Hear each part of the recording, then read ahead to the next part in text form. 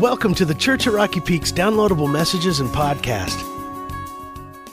Well, really welcome. Glad you're here, especially if those of you who are brand new. Every week we've got people that are brand new for the first time. And so if that's you, special welcome. We're excited about the people that God's bringing to be part of what he's doing here, this movement that he's unleashing. And so if you're brand new, special welcome. My name is Mike. I'm one of the pastors. And we're going to be going into our time of teaching. We do this every week. And inside of your program is a message note sheet that will be very helpful for you to follow along this time and help you to stay kind of plugged in. So I encourage you to take that out. And if you guys are all set, then I'm ready to go. You guys ready? Yeah. All right, let's pray. God, we're just thankful, beautiful day, beautiful time of year to be here, to be seeking you together in our church. We're so thankful for what you're doing and what we've been learning about this new creation that happens when a man or woman gives their life to Christ and they're changed from the inside out and start a whole new life, a whole new adventure based on the death and resurrection of Jesus. And so, God, we come today to explore that and to talk particularly about the power of models, one of these incredible tools that you give us in our life to change, to shape, to be transformed, to be like you. And so I pray, Lord, that you'd give me strength, clarity, strength of my voice. I pray for this church that we would gather around your word now and we would be listening to what your Holy Spirit would say and that we would put into practice what you're going to be teaching us today. We pray this, you'd come and be our teacher. In Jesus' name, amen.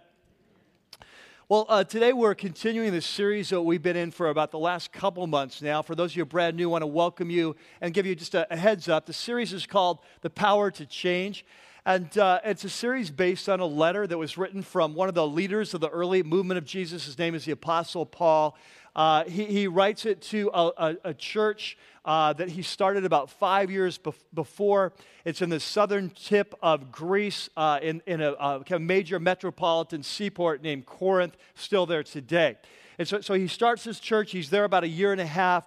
People come to Christ. Lives are changed. Then he leaves, and over the subsequent years, he's been mentoring them via a series of letters.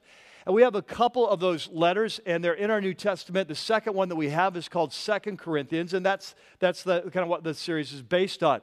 Now, one of the issues that's happened is that in the last year or so, that some new teachers have come into the church of Corinth from the outside. That they're bringing a different message, a different gospel, a different Jesus, and they're proclaiming themselves as the true messengers of this new message. So they're attacking the Apostle Paul. They're saying that he's not a true messenger of Jesus. He's not a hand-picked person, an apostle of Jesus chosen to speak for him. And they're attacking his message.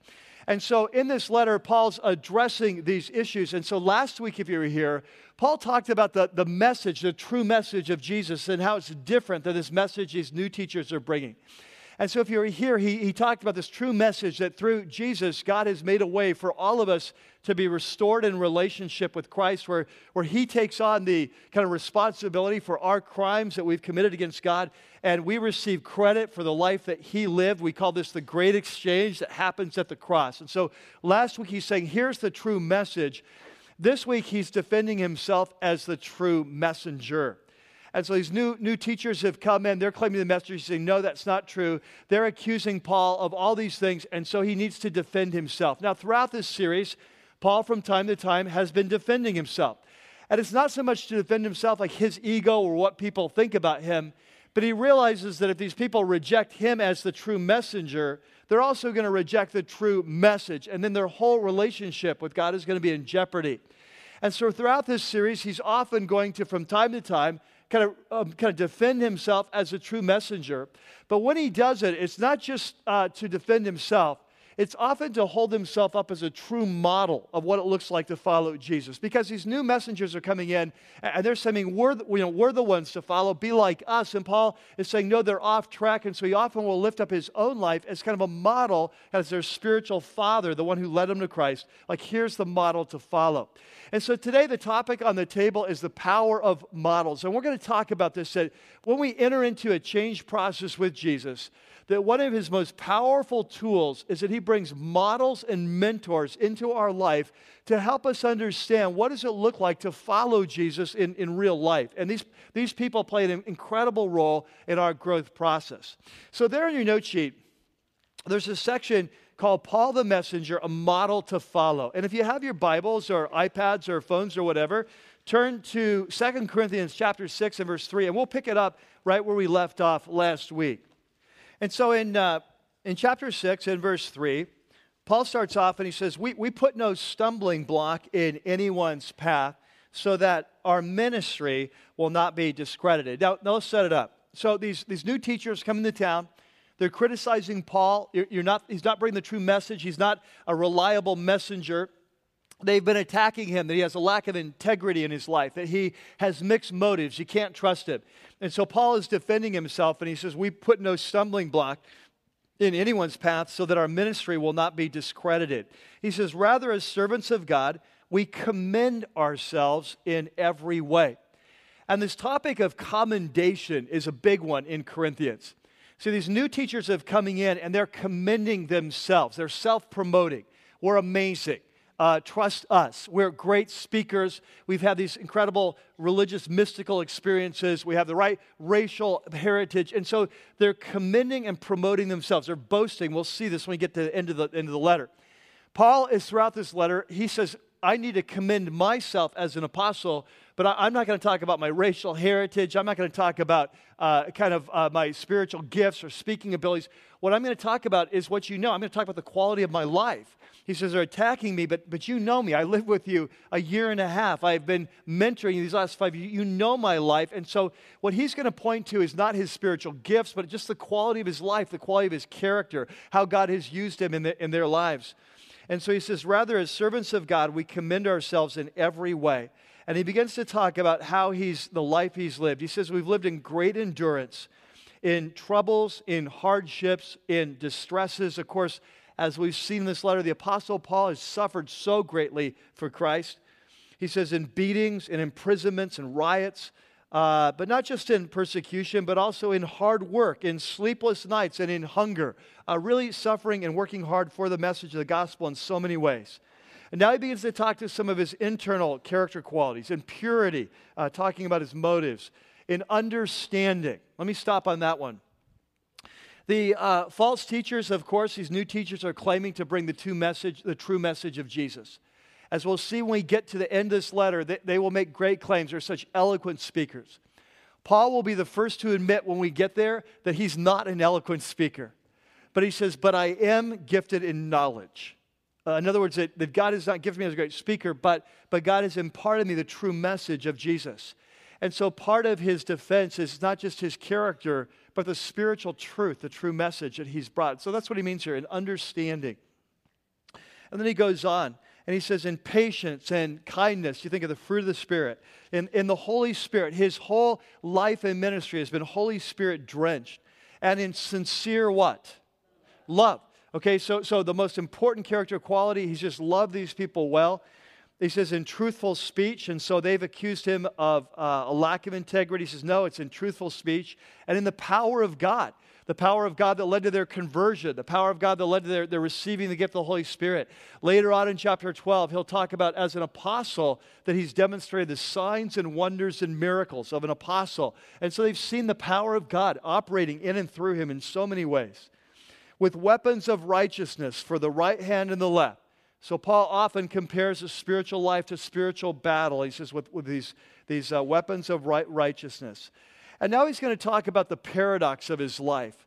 Because Paul lived this crazy life. On the one hand, greatly honored by God, empowered by God, honored by many Christ followers, the apostles in Jerusalem. They all saw him as an amazing guy. But on the other hand, he was seen by the culture in general as the greatest loser of all. We've talked about that. He'll refer to this later as the scum of the earth, that they'll see him as the scum of the earth. And so he lives this life of paradox, of glory, dishonor, bad report, good report, great reputation, bad reputation, dying and yet living. His life is a life of paradox. But through it all, he's followed Christ. He's been faithful. He's demonstrated great character. And so he goes on and he says in verse 8, through glory and dishonor, through bad report and good report, genuine apostle, genuine Christ follower, yet often regarded as an imposter, like by these new teachers. Well known on the one hand, and yet regarded as unknown on the other. Dying, with all his suffering he goes through, and yet we live on. Beaten, and yet not killed. Sorrowful, many hard times he's gone through, and yet always rejoicing in who Jesus is and the future that he has planned.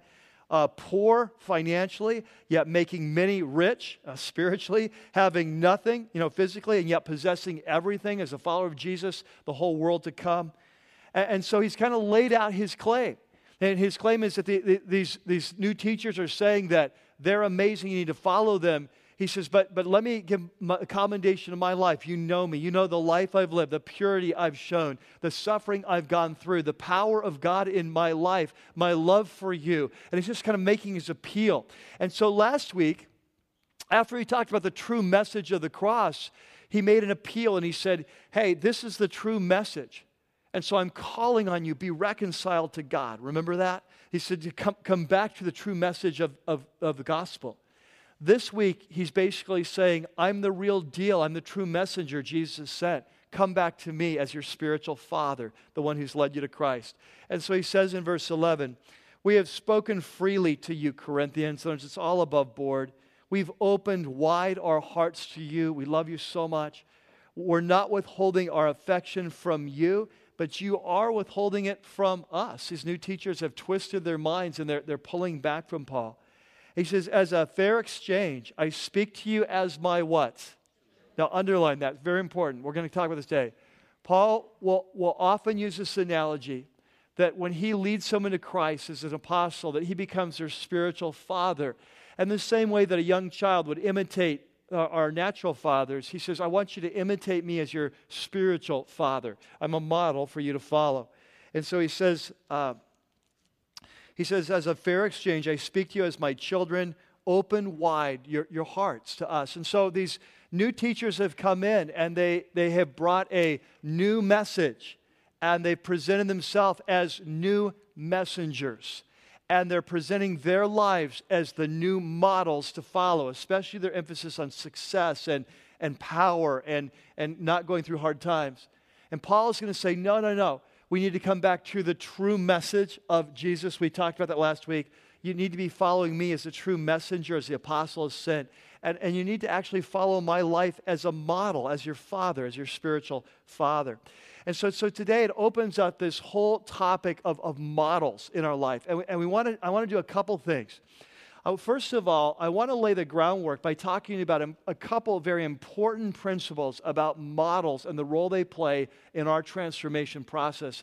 And then second, I want to come back and ask you three very specific questions for you to think through your life and how this message kind of fits in the power of modeling in your life. So there in your note sheet, you have a section called the power of models, two important principles. Just lay some groundwork and then we'll get real practical. Number one, the first thing that jumps out from this passage, Paul's life, is that our models, they really matter. So models matter. So as followers of Jesus, God has an agenda on our life, your life and mine. That agenda for us is for us to grow and become like Jesus, to be transformed supernaturally from the inside out. And so we've been talking about this through this whole series and the power to change. And so we've talked about this diagram that we enter into a relationship with God through Jesus Christ. We enter into this new covenant, formal relationship with God. And we receive these three gifts, the forgiveness of our sins, the new knowledge of God, firsthand personal knowledge of God, power to change, become like Christ. And it's all a gift of the work of His Spirit. And so what we've been talking about is when you enter into this relationship, it's a supernatural, like a new creation happens in your life. At the core of your being, you're changed from the inside out. At the heart of it, you become a new person. And yet we begin this transformation process where we're going to become more and more like Christ as we listen and follow the leading of the Holy Spirit, right? That's what we've been talking about. Now here's what I want you to catch. In this transformation process in your life, one of the most powerful tools that God uses to shape you and transform you are models and mentors. That's what I'm going to catch. That there's something about the way we're wired as human beings. It's one thing to hear the message taught. It's another thing to see the message lived out in the life of a true Christ follower who you can see, oh, that's what it looks like to follow Jesus. Okay, so now I get it. So you think of this, like in just life in general, think of the power of models. Like the most powerful example we have is the example of parents. Like I don't know what you think about your parents, and I'm not asking for a show of hands. Some of you are probably had great parents. Some of you probably horrible parents. Some of us kind of mixed in between, right? But one thing you can say about parents is they have a tremendous influence in our life. And their model is incredibly. And so like, for example, if you had bad parents or certain things about your parents you didn't like that were not healthy, chances are, even though you're a grown person and likely out of the house now or on your way out of the house eventually, that as you look at that, there's many areas you say, I do not want to be like my mom or dad in that area. And yet you can be out of the house 20 or 30 years and you are exactly like your mom and dad, right? Has that ever just like killed you? Like this killed you. It's like your whole life, I'm not going to be like that. And then it's like, you're like that. You're like, how did that happen? I said I wasn't going to be like that, and I'm exactly like that. And so you try not to be like that, and you're still like that. That's the power of a model. It's the power of a model. And Paul understands this dynamic, and so he says, in the spiritual life, it works the same way. We're born again as spiritual babies. We come into a relationship with God. We have God as our Father. We also have spiritual fathers and mothers. We have brothers and sisters that we're modeling after, and these people play a tremendous influence in our life. Our models really matter. And I want to give you one example of this. I talked about this in 2 Corinthians 6. We just went through. That when Paul is talking about his life, when he's commending himself, it's not so much like, oh, you're amazing. What he's doing is he's laying out a model to follow. So these new teachers have come in and they've said, hey, as followers of Jesus, you shouldn't go through hard times, right? Because God's Christ is in you, resurrection's power, and so you should win, never lose, shouldn't go through hard times. Paul says, are you kidding me? We follow Jesus who is crucified. It's through the death experiences in our life we get resurrected. It's there we meet the power of God that we're changed the most. And so Paul says, no, don't listen to them, these health, success, wealth type preachers. He says, listen to me. And he says, look at what my life has been like. That's why he's talking so much about his suffering. And you see a very similar passage in 1 Corinthians 4. So it's a passage written a couple years before, and a letter he'd written before. But I want you to say what he's doing. They've always been tempted, even before these new teachers came along. They've always been tempted to change the message of Jesus to more fit with their culture, so they're more popular, so they avoid persecution. From day one, they came to Christ. So they came to Christ, they experienced life change, and yet in their minds, they hadn't been renewed. And so they're still living their lives by some of these old values of their culture, success, popularity, and so on. And so what happens when these new teachers come in later on, it's why they're so susceptible, because they're just like they're just like a model of what they already really believe in their heart. And that's why they link on to them. And so way back in 1 Corinthians, a couple of years before, Paul had recognized this danger. And so he had written to them, and I want you to see this passage. It's there in your note sheet, very similar to the one we just read. But I want, the kicker is at the end. I want at the end, we're going to see why Paul is writing this. So he says, he's lifting himself up as a model of suffering and saying, as a follower of Jesus, you have to be willing to go through hard times. And he says, to this very hour, we go, talking about his life as an apostle, we go hungry and thirsty. He says, we're in rags. We're very poor. We're brutally treated. We're homeless. We work hard with our own hands. When we're cursed, we bless, just like Jesus taught us to bless those who curse us. And he said, when we're persecuted, we endure it. We talked about that earlier. When we're slandered, we answered kindly. Up to this moment, we have become the scum of the earth, the refuse of the world. Now again, why is he doing this? He says, because he's laying out himself as a model. These new teachers are saying you don't need to go through stuff. You need to understand this. So even though the new teachers haven't come on the scene yet, they're already buying into this kind of the thought patterns of their pagan secular culture and trying to avoid suffering for the cause of Christ. And so he says, I'm not writing this to shame you, but to what? To warn you. Why? Because as their spiritual father, he wants to help them stay on track. And he's using his life as a model. He says, as my dear what? Children. So even though you have 10,000 guardians in Christ, you do not have many fathers. Okay, there's that analogy. For in Christ Jesus, I became your father through the gospel. I became your spiritual. And it says, therefore, I urge you to what? Imitate me. And so throughout his writings, Paul will often call his converts, it's like what he'll basically say is, I'm following Jesus, now you follow me. Because there's something about following Christ that, yes, we can read the Gospels, we should learn about Jesus, we should do all we can, and yet often we need people who are closer to us. In fact, in their situation, Jesus was part of the Jewish culture, right? Now the gospel has moved out into Roman, pagan, secular culture.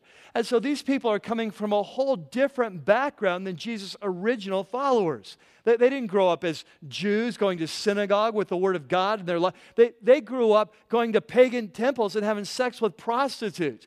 That's what their background is. A whole different philosophical background. So what does it look like to follow Jesus in our culture? And so Paul will often say, listen, follow me as I follow Christ. I'm like a spiritual, follow me. And so in our life, we need people in our life that are further ahead on the journey that we can see, oh, that's what it looks like to pursue God. Oh, that's what it looks like to love people. Oh, I get serving sacrifice. That's what it looks like. Oh, sharing Christ. Okay, there's how you do it, right? So we all need people in our life like that.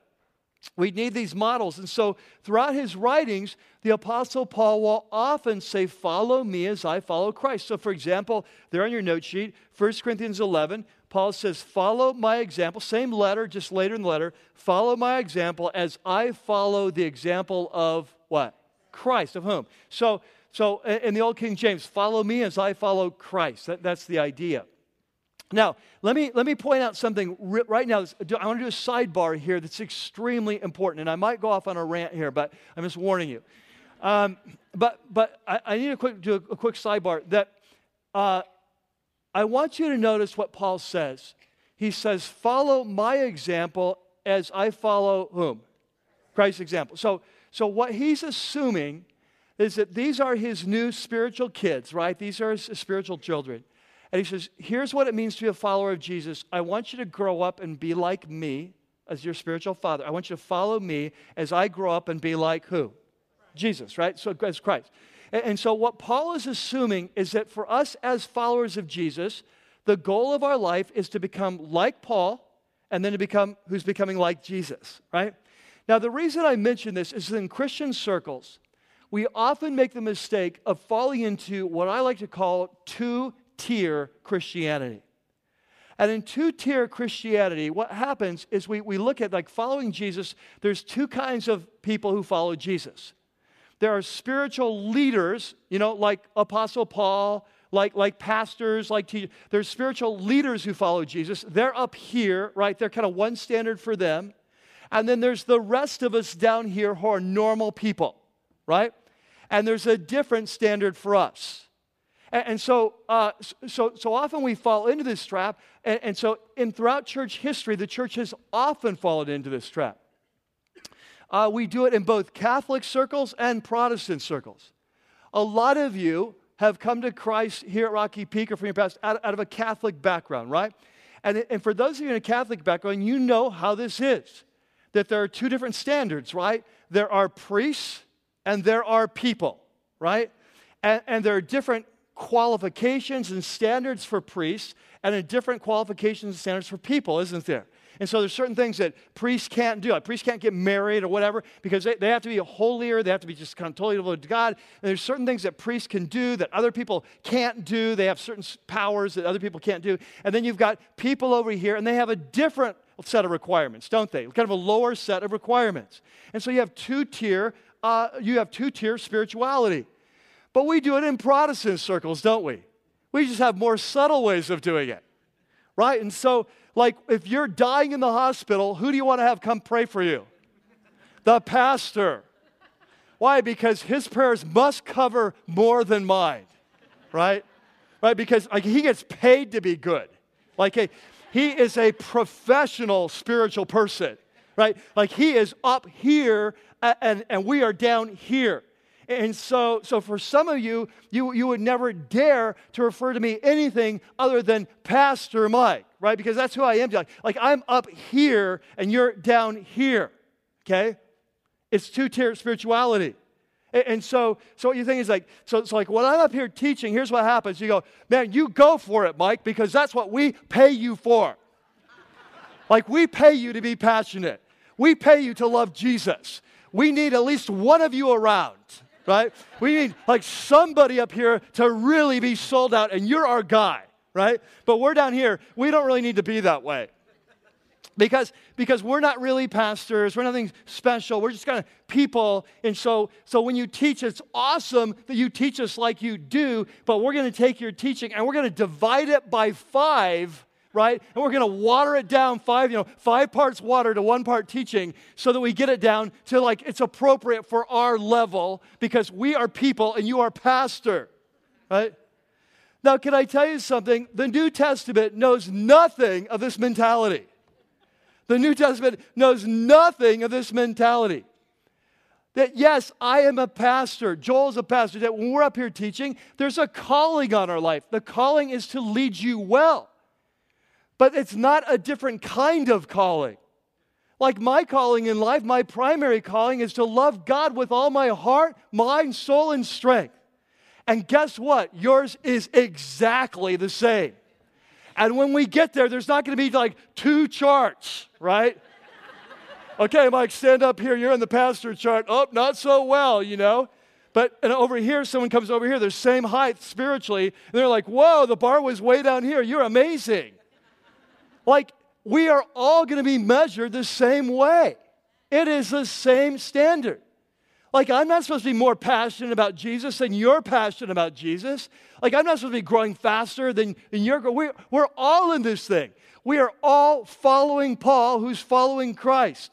And his assumption is that every one of his converts is going to grow up and be like him. He's going to grow up and he's going to be like Jesus, right? So he's going to say, like, follow me from a distance. I know I'm amazing and you'll never get there, but at least keep me in line of sight. Right? He says, follow me as I follow. Are you with me in this?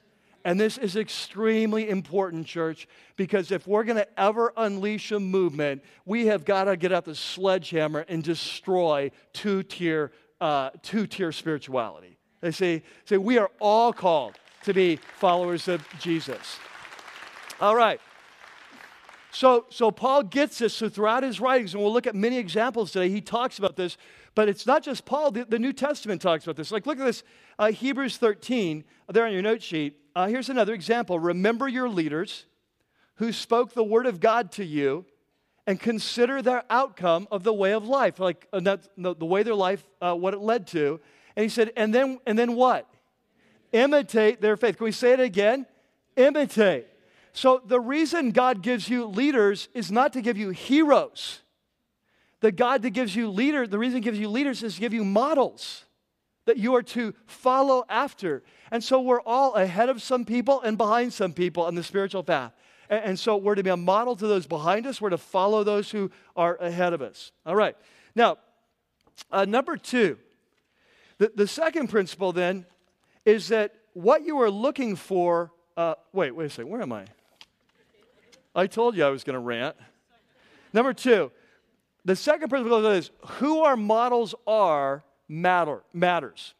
So not only do models matter, but once you understand this, that we become like the models that we are pursuing, that you understand that it becomes incredibly important who your models are. So in other words, if we're going to grow and become like Christ, that we need to be very intentional and strategic when it comes to selecting our models. Because catch this, models are like magnets, okay? They are going to draw us to, you show me who you respect the most. You show me who you care about their opinion the most. You show me who has the greatest influence in your life. And I'll tell you what, that you will become like that person over time.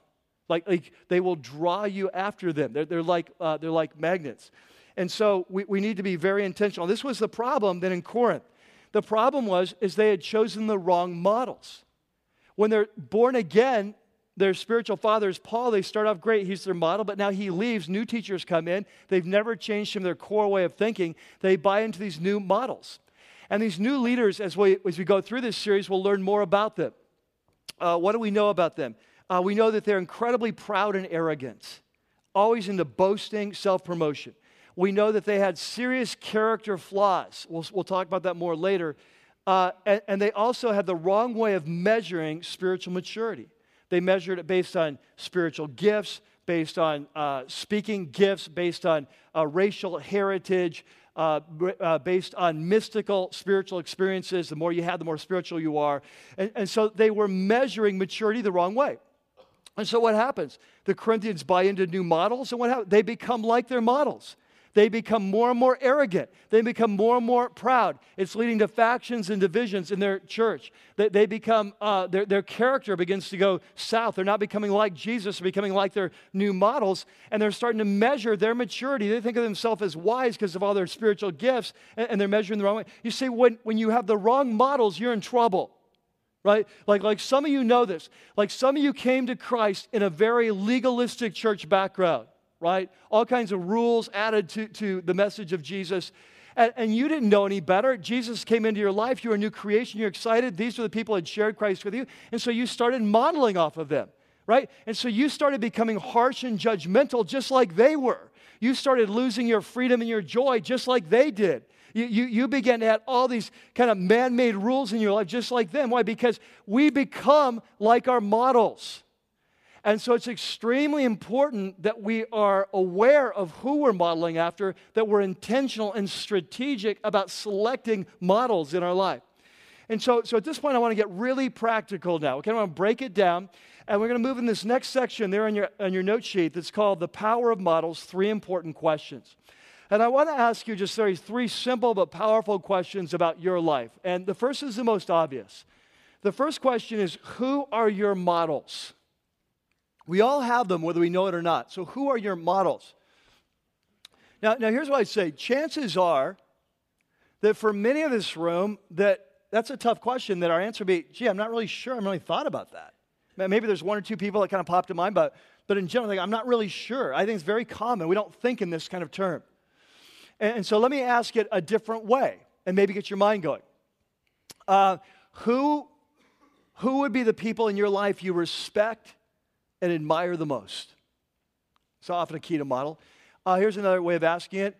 Whose opinion do you care about the most in your life? A third way of asking was, who has the greatest influence on your choices and your opinions?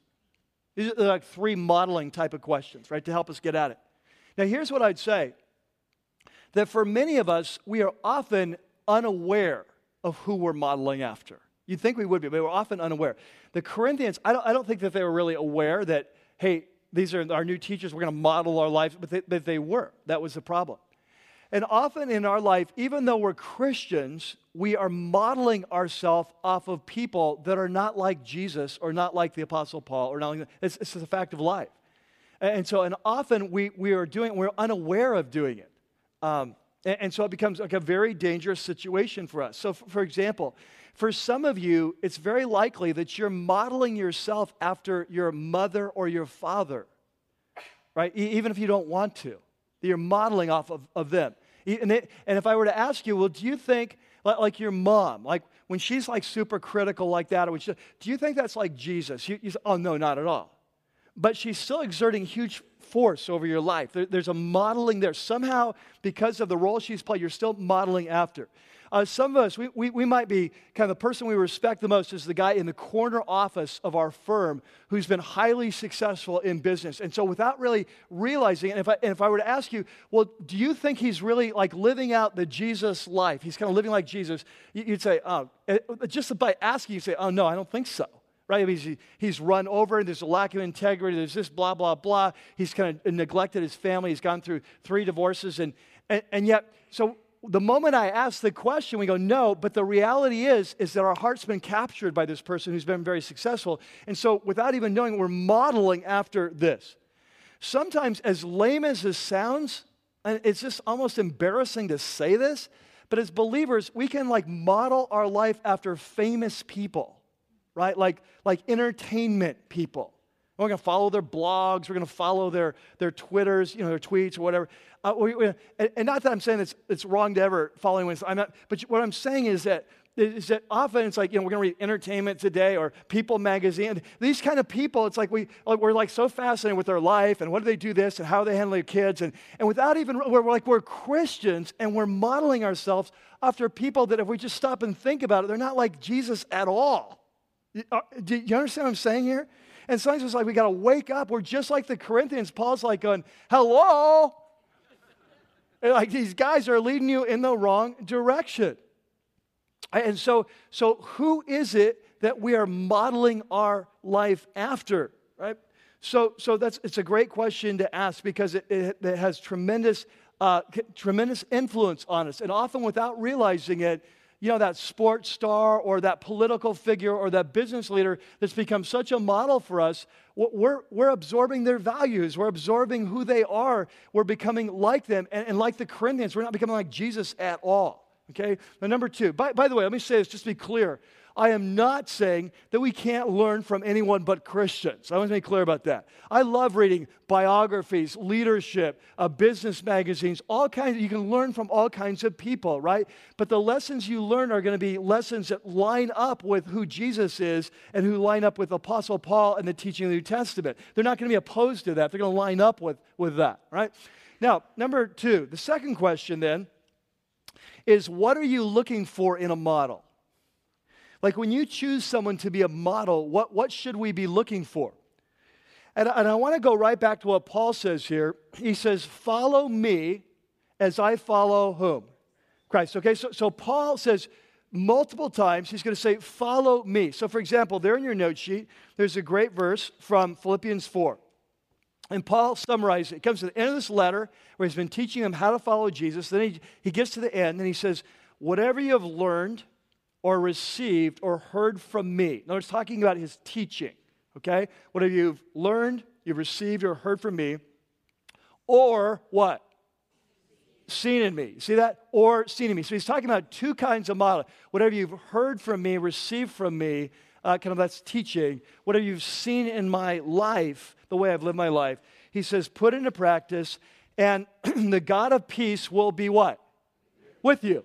He says, okay, so here's how it works. I've given you a lot of teaching on the Christian life, but here's how it works. Kind of pay attention to what I've taught you, the spiritual truth, and pay attention to my life, the way I've lived. And if you'll follow that example, then you'll experience the presence and the power of God in your life. God will walk with you if you follow my example.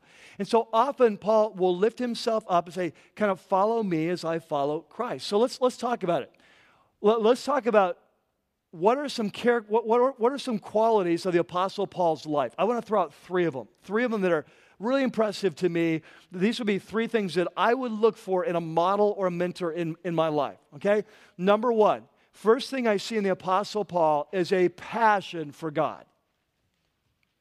Like when I'm looking for someone to mentor from or to model after, I'm looking for someone who has a genuine passion for God, because the most important thing in all life is to love God with all your heart. Why would I want to model myself after someone who loves something more than Jesus and is pursuing idols in their life, right? Like why would I want to do that? And so I want to give you just a glimpse into Paul's heart, his passion. And I want you to turn with me to Philippians chapter 3. Now, keep your finger or mark Philippians or 2 Corinthians 6, because we're going to come back there and we're going to go back and forth between these two passages. So we're going to go to Philippians 3, and Paul's going to give us some insight into who he is as a person. We're going to follow Paul. Who is Paul? Well, verse 10, he says, I want to know Christ in my life. So he says that's a driving path. I want to know Christ. I want to experience Christ. And I want to know the power of his resurrection. I want to know Jesus. I want to know the power of his resurrection. Of course, Paul knows that to experience the power, you have to go through the death of Christ, the suffering. And so he immediately says after, just like we've learned in 2 Corinthians, becoming like, and the fellowship of sharing in his sufferings, becoming like him in his death, and so somehow to attain to the resurrection from the dead. And now catch, he says, not that I've already obtained all this. I don't have it all together, or I've already been made perfect, but I press on. I press on to take hold of that for which Christ Jesus took hold of me. And so you probably know this, but as a follower of Jesus, Jesus took hold of you for a reason. Like if you're here today, you're a follower of Jesus, trust me, It's because he took hold of you. And when he took hold of you, it's for a reason. He's got a purpose, a plan for your life. And so Paul says, here's what drives me. I want to know Jesus. I want to know his power of his resurrection. And I want to know his plan for my life. I want to carry that out. That's what drives me. Now look at how passionate he becomes now. Verse 13, brothers, I do not consider myself yet to have taken hold of it. But one thing I do, underline that, one thing I do, top priority in my life. Whenever I was thinking of Billy Crystal, City Slickers, what's the one thing? So one thing I do, forgetting what is behind and straining towards what is ahead. He's using the analogy of like an Olympic runner, running for the prize, running to win the race. Forgetting what's behind, straining towards ahead, I press on toward the goal to win the prize, think the Olympic medal, the prize for which God has called me heavenward in Christ. And so here's Paul. Here's Paul. Paul says, follow me. Okay, well, what do you like, Paul? Well, it starts in the heart. It starts in the passion. It starts with what do you live for? What do you die for? He says, I want to know Jesus. I want to please him. I want his power. Experience his power in my life, and I want to accomplish his purpose for me. Can I tell you something, men and women? When you're looking for someone to follow, you look for that, number one. That's where you start. You look for the heart. You look for that heart of passion that's been captured by Jesus, because that's where we're all headed, to be captured by him. And so let's look for someone like that. But look what he says next in verse 15. We often stop reading at verse 14, but verse 15, he says, all of us. Now, so help me out. Who of us? All of us. I'm in my ways. I'm 13 again. So all of us. Anyone here doesn't fall into that category, right? Does he say all pastors? Does he say all spiritual leaders? Does he say all priests? No. He says who? All of us. Okay. All of us what? All of us who are mature. So if you want to stay a baby for the rest of your life, like if you want to miss God's plan for you, if you never want to grow up spiritually and you want to live the fallen life you lived before, you want to waste your life, then you don't have to read on, right? But if you want to be mature, if you want to grow up, if you want to experience what God has for you, he says all of us who are mature should take such a view of things. Did you catch this? There's not two standards here. All of us who are mature should take this point of view. And so it starts with the heart. So look for someone with passion for God. Number two, the second thing to look for character. The character of Christ. Is this person demonstrating the character? Do they have integrity? Do they show courage? Are they a person of peace? Do they have self-control in their life? Is it gentleness? Is it kindness? It's interesting because I want you to turn back. Keep your finger here, but turn back to 2 Corinthians 6. You know, in 2 Corinthians 6, I pointed this out. When Paul commends himself, he doesn't commend himself based on his racial heritage, his educational background, his financial bank account, his spiritual experiences that he's had with God, or his speaking abilities. All the things that the leaders were basing their model on. What he bases his model on is the work of the Holy Spirit and primarily his character. And so if you look at chapter 6 and verse 4, rather as servants of God, we commend ourselves in every way, in great endurance. That's a character quality, isn't it? You skip down to the middle of verse 5, in hard work, right? He talks about all his suffering. Of course, that's the courage. Look at verse 6, in purity, in understanding, in patience, in kindness, in the Holy Spirit, and in sincere love, in truthful speech. When you're looking for someone to model your life after, don't look for spiritual gifts, and be sure to look beyond passion. Passion's a place where look for character. Look for the character of Christ. Can I tell you something? In the Church of Jesus, we are often horrible at this, right? At the Church of Jesus, you go to many churches, and who is put into leadership? Whoever is successful in the business world, whoever's been there the longest, who's served the most, who claims the most impressive spiritual experiences. No, you look for character. Read through the qualifications for elders. It's all about character, right? The Corinthians, they were all into the externals. Paul says, no, it's about character. You know, in the Christian community, we can be so slow on this. You know, some new star rises up. They write a book, sell 1 billion copies. They have a big church. They have a TV ministry. And we're so quick to latch on, right, and to make them a model.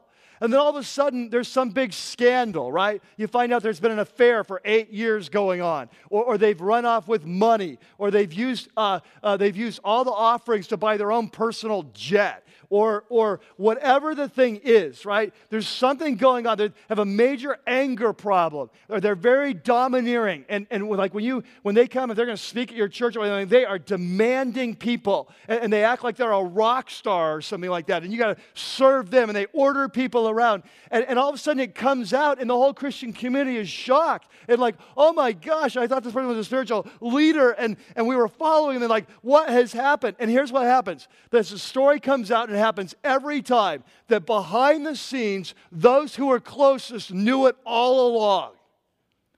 Those who were closest knew they had an anger problem. They knew that they were arrogant. They knew they were domineering on their staff. They knew that they had sexual dalliances. They knew that people knew.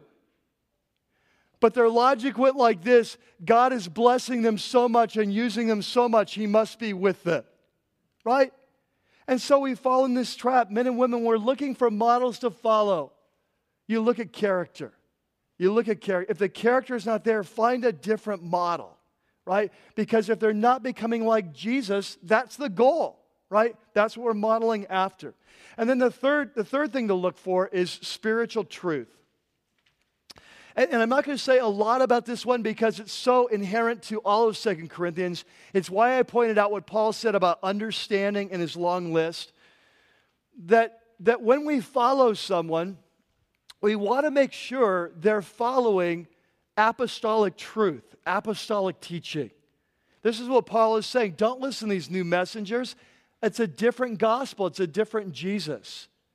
And yet so many times we will follow someone because of their charisma, because they're funny, because they're good looking, because they're successful, whatever the thing is. But they're not really in line with the teaching of Jesus and the apostles, right? So 3 things to look for in a mentor or in a model. We look for a passion for God. We look for a character you can count on. And we look for spiritual truth, right? Now, before we leave this point, I want to point out, I want you to go back to chapter 3 of Philippians. I want to point out one more thing. So far, Paul said, follow me as I follow Christ. So we've looked to see who Paul is, but I want you to see something he says in Philippians chapter 3 that's really profound. In chapter 3 and verse 17, he starts off by saying something very similar to we've heard him say before, join with others in following my what? Example. Okay, so we've heard that. Follow me as I follow Christ. But it's what comes next that's amazing. He says, follow my example, brothers. He says, and take note of those who live according to the pattern we gave you. Okay? So now we're talking about 3 generational modeling. There's Jesus, there's Paul who's following Jesus, and then in every church there are those who are following Paul, following a pattern that he's laid out, right? And what Paul is saying, he says, follow my example. But he says, but I'm in Rome, you're in Philippi. But you know there's people there in your church in Philippi. You know there's people going through traveling pastors and teachers. There's certain people, they're following the pattern that I've laid out. And so I'm a long way from you. So follow me as I follow Christ, but also follow those people in your life, in your church in Philippi, your church here in Rocky. Follow those people that are following the pattern. Does this make sense? Now here's what I want you to catch, men and women, that in this church, that we are a gift to one another. In this church, there are people who are ahead of you on the journey, and there are people who are following you on the journey. There are others who are a model for you. There are others to whom you're a model for them. And in the church of Jesus, what Paul says is you need to pay attention to those who are following well, because they're one of God's greatest gifts to you. And this leads to number 3. The third question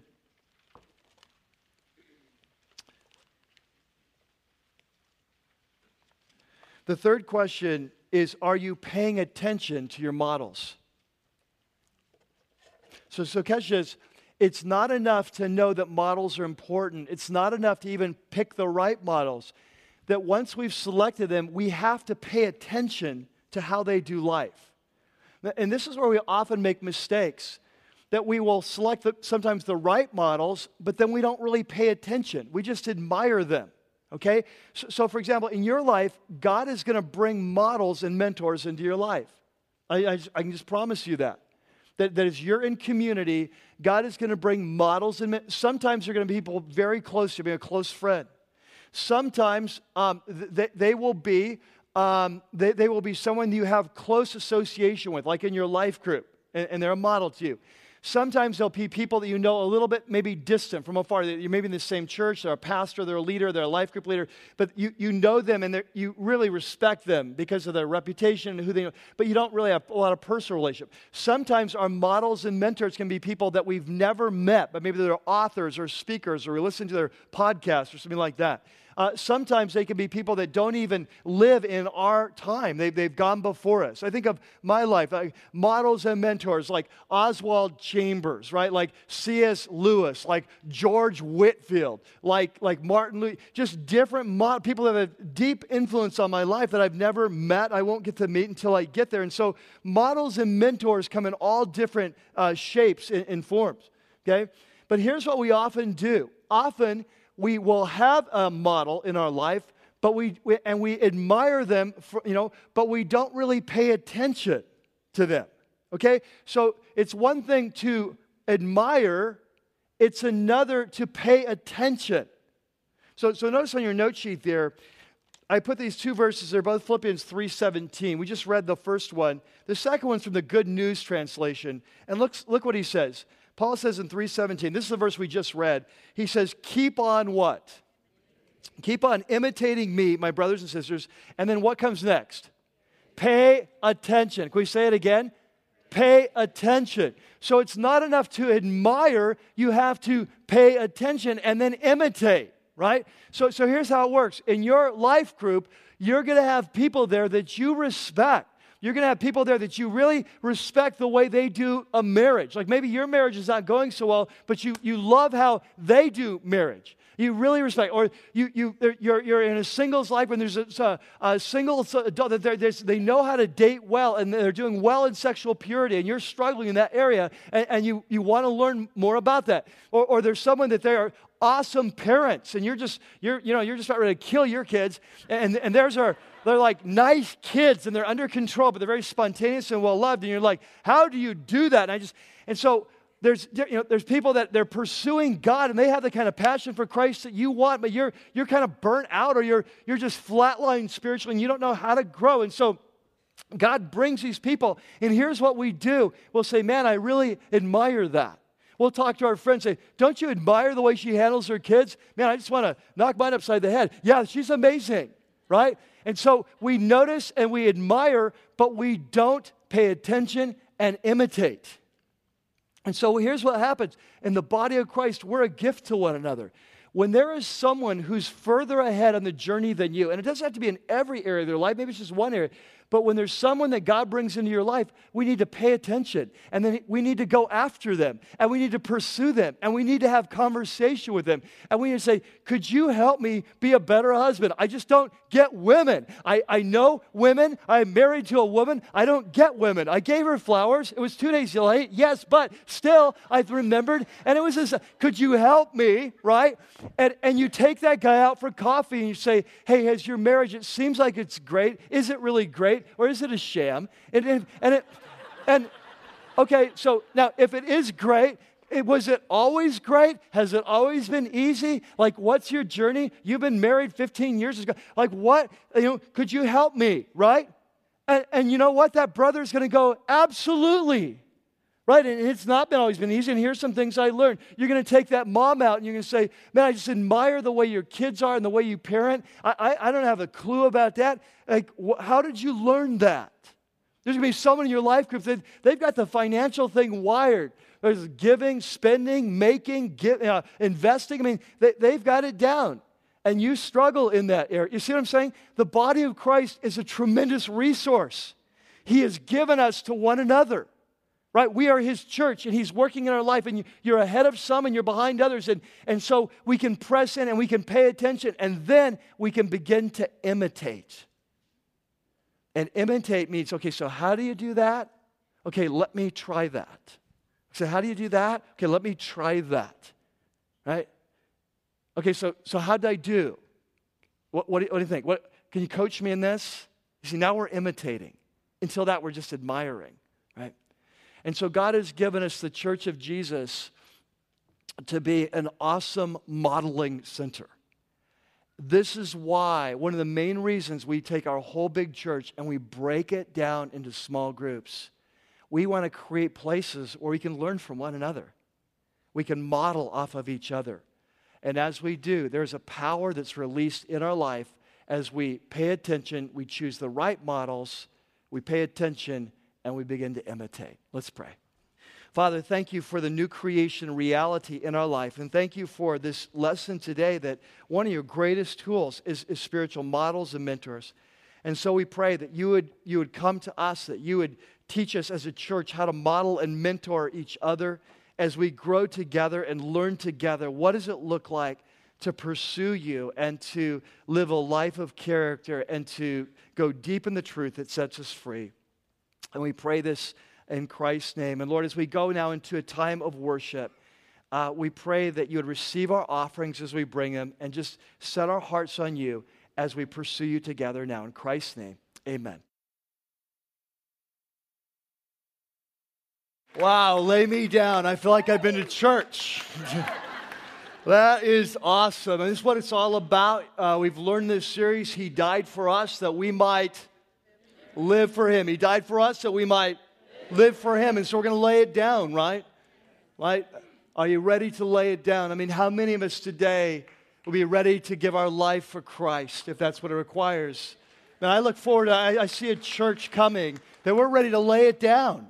Whatever it means, we're going to live for Him because His name, His fame is what drives our hearts. Amen? So we're going to lay it down. We got to quit because my voice is about God. I think I'm about done for one day. But, you know, I tell you what, I just want one challenge for you. I wish we had more time to talk about this modeling thing. But for those of you who are parents, man, I hope you're listening well today. Because I'll tell you what, as parents, it doesn't matter what we say. It matters who we are. And can I tell you something? Our kids are way too bright. They read between the lines. And so as parents, man, if we had another 15 minutes, that's where I'd go. But I think you can put two and two together with what we've studied today. Don't miss this. As followers of Jesus, we're always ahead of some, behind others in our growth. We're a model for those who are behind us. We're modeling off of those in front.